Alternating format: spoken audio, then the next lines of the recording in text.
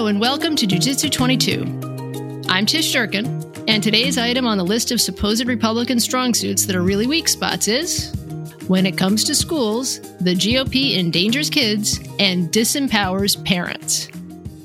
Of course, that has been one of the GOP's most effective attacks on Democrats, all the more so because it is aimed straight at the suburban moms who comprise an all-important part of the all-important swing vote.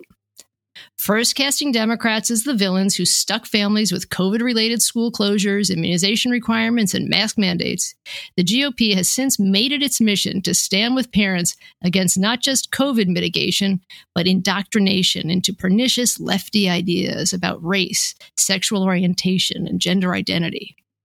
Strategy-wise, at first glance, this makes all kinds of sense. It emphasizes keeping the schools open and the kids learning, which appeals to everyone, meanwhile ginning up culture wars that turbocharge the GOP base and only alienate the liberals whom they've alienated anyway. Genius, right? Wrong. The more I look at the parental rights movement in education, the more I think that it stands to be about as politically problem-free for Republicans as the overturning of Roe v. Wade. If Democrats have any sense, this will become a whole new way for the GOP dog to catch the average American car. Because in the end, how many American parents really want the right to schools that have no staff? I think in the past year and a half or so, ever since Glenn Youngkin rode suburban school parent angst to the governorship of Virginia, people have gotten so used to marveling at the GOP's mastery of the politics of public schools, we haven't really looked at the real-life policy implications. I'm not talking this time about the red-hot issue of curricular content, but just the flat-out daily functioning of our K-12 educational system, which, as COVID reminded us, is so crucial to the flat-out daily functioning of so much else. The GOP seems to have a two-prong approach to this. One, do everything possible to keep COVID alive and well and spreading and mutating as far into the future as possible. And two, make all the teachers want to quit. An especially counterintuitive move amid a massive teacher shortage. Thank God and science, it doesn't seem as if COVID is going to close too many schools for too much of the upcoming year. So I won't bother relitigating the GOP's strange success in turning previous shutdowns, disruptions, and regulations against Democrats. I'll just quickly mention 3 points. 1. In the fall of 2021 and the winter of 2022, amid the surges of Delta and Omicron respectively, it wasn't draconian Democratic restrictions that shut down schools and sometimes entire school districts. It was the student and staff absences caused by COVID itself, most notably, if unsurprisingly, in the largely red places that shirked and scorned and sometimes outright forbade the taking of any effective steps to fight the virus. 2. If, God forbid, the remote learning monster should ever again rear its ugly head, let's remember that it was Democrats who wanted to fund efforts to get ahead of any future surges and Republicans who refused to do so. And 3. Given all the attention paid to GOP opposition to requiring anyone to be vaccinated against COVID, it's easy to miss the truly remarkable degree to which even their less extreme elements have turned against the idea of requiring anyone to be vaccinated against anything. Kudos and congratulations to the GOP on its making great short-term political hay out of everyone's weariness with COVID and wariness of being told what to do. But going forward, shouldn't they at least be asked, do you really want to accelerate the already apparent, if amazing, return of measles, whooping cough, and polio? Can you possibly fail to see that courting such a development will guarantee periodic disaster for schools and families long after COVID is tamed? But that's a question for the future. How about the huge mess our schools are in right now, the direct cause of which is that massive shortage of teachers?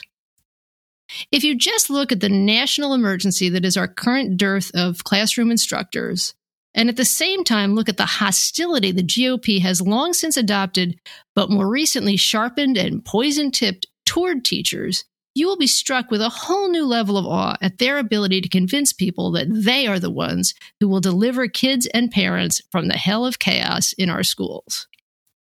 Of course, by the time COVID hit, many teachers in many places had already just about had it. Remember the wave of teacher strikes of 2018? The ones that shut down schools in West Virginia, Oklahoma, Kentucky, Arizona, and yes, true blue Los Angeles? At that time, adjusting for inflation, teachers nationwide had already taken an average pay cut of 3%, and in some places, more like 10%. And that's no surprise. As a result of the Great Recession of 2008, American schools lost an enormous amount of funding that has never really come back. The results are plain to see in the pathetic overall state of school infrastructure, which earned a D+ from the American Society of Civil Engineers both in 2017 and in 2021.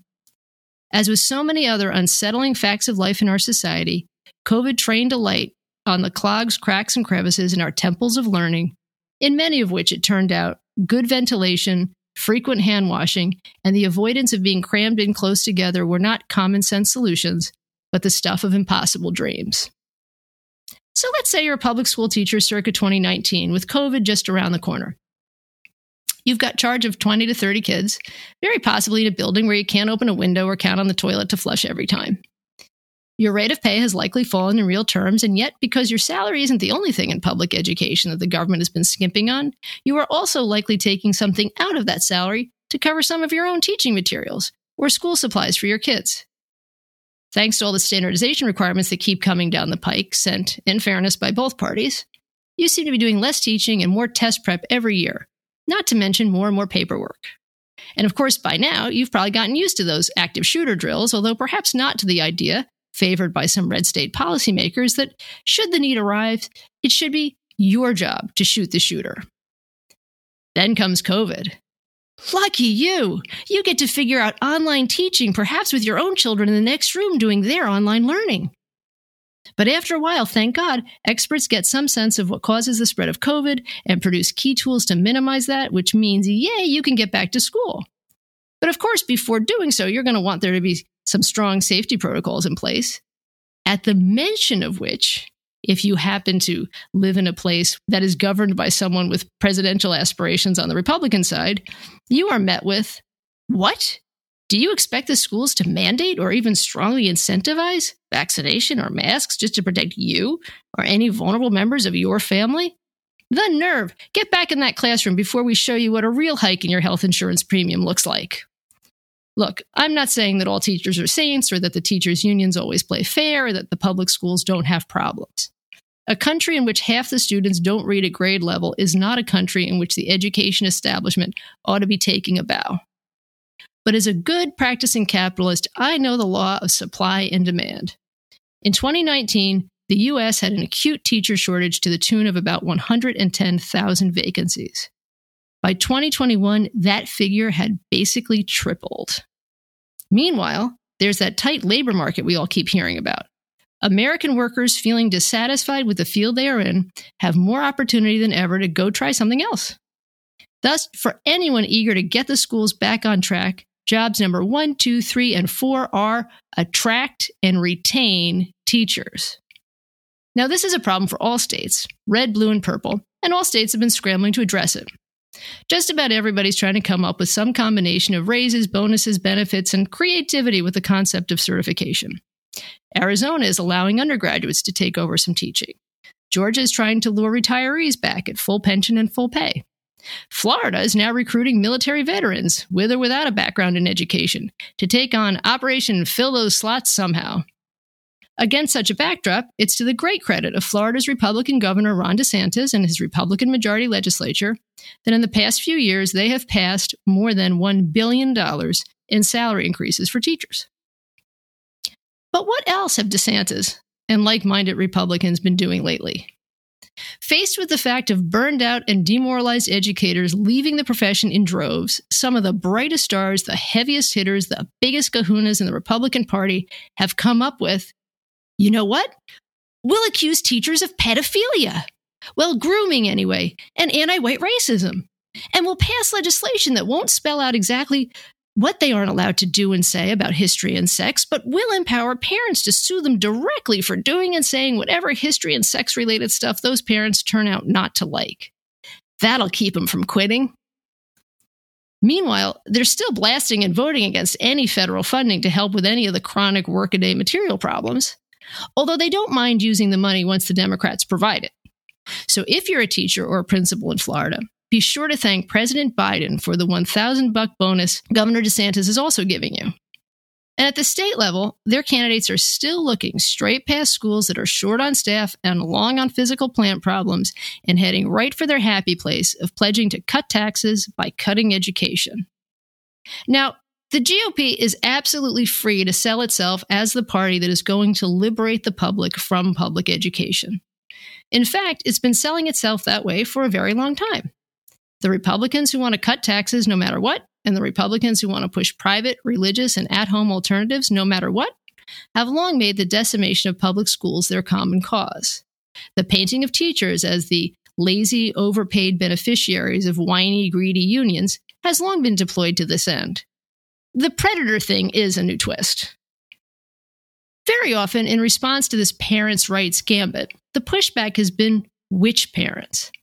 In other words, left-wing advocates say, and say rightly, the GOP is hyper-focusing on white conservative Christian heterosexual parents and ignoring LGBTQ parents, parents of color, and straight white liberal parents who love to kill a mockingbird. That's an absolutely legitimate way to see things. But if I were running in the midterms, I'd draw the line another way. I'd draw the line between parents whose radical right-wing convictions are so essential that they are willing to cripple the schools and screw up their kids' shot at their first-choice college and their own dependable taxpayer-funded daycare arrangement in service of those convictions, versus parents of every other kind. Because this isn't solely an ideological contest. Not at a time when teachers are streaming for the exits and making no bones about the fact that they are doing so as a result of eroding pay standards, deteriorating work conditions, and the giant spitball of fury that the people in charge of their school systems are rolling up, embedding with nails, setting on fire, and throwing at them.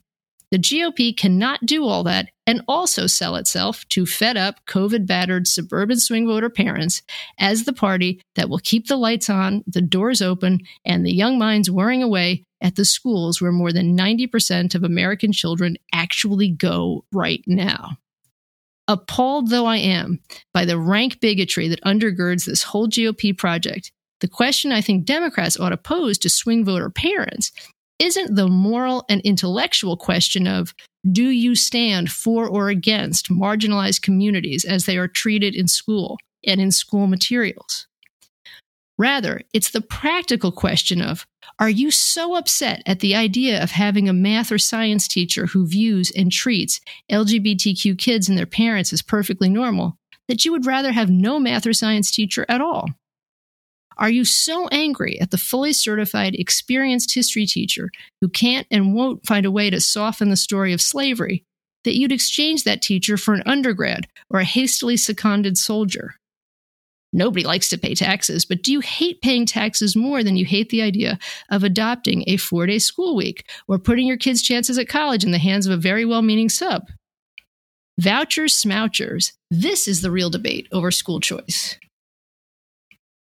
Just a few days before I sat down to tape this episode, the craven $800,000 a day conspiracy monger Alex Jones had finally been hit with the first, but God willing not the last, major court judgment against him for defaming the parents of children shot dead at Sandy Hook.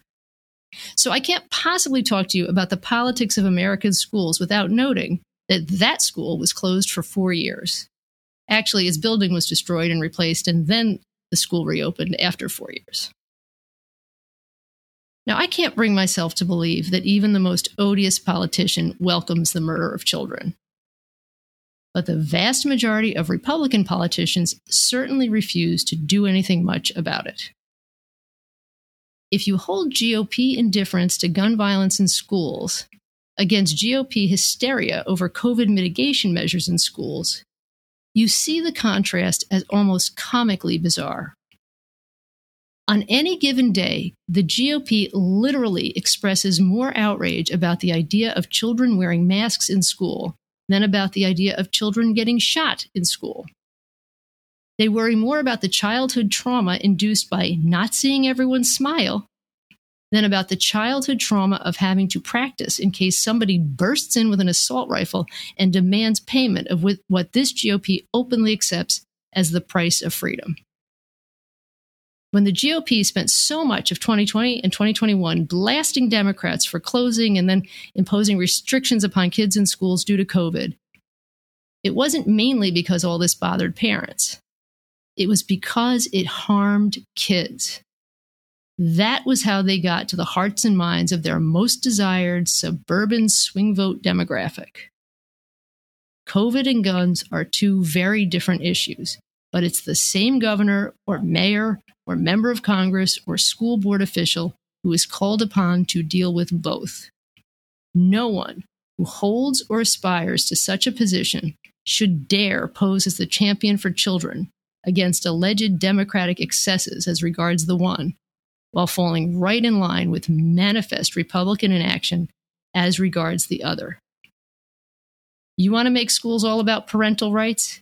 Let's go ask the parents of Uvalde, Texas, how respected they feel their parental rights were on May 24th, 2022. My fellow suburban moms, you might trust the current trumped-up GOP with the physical and psychological well-being of our school kids. I do not.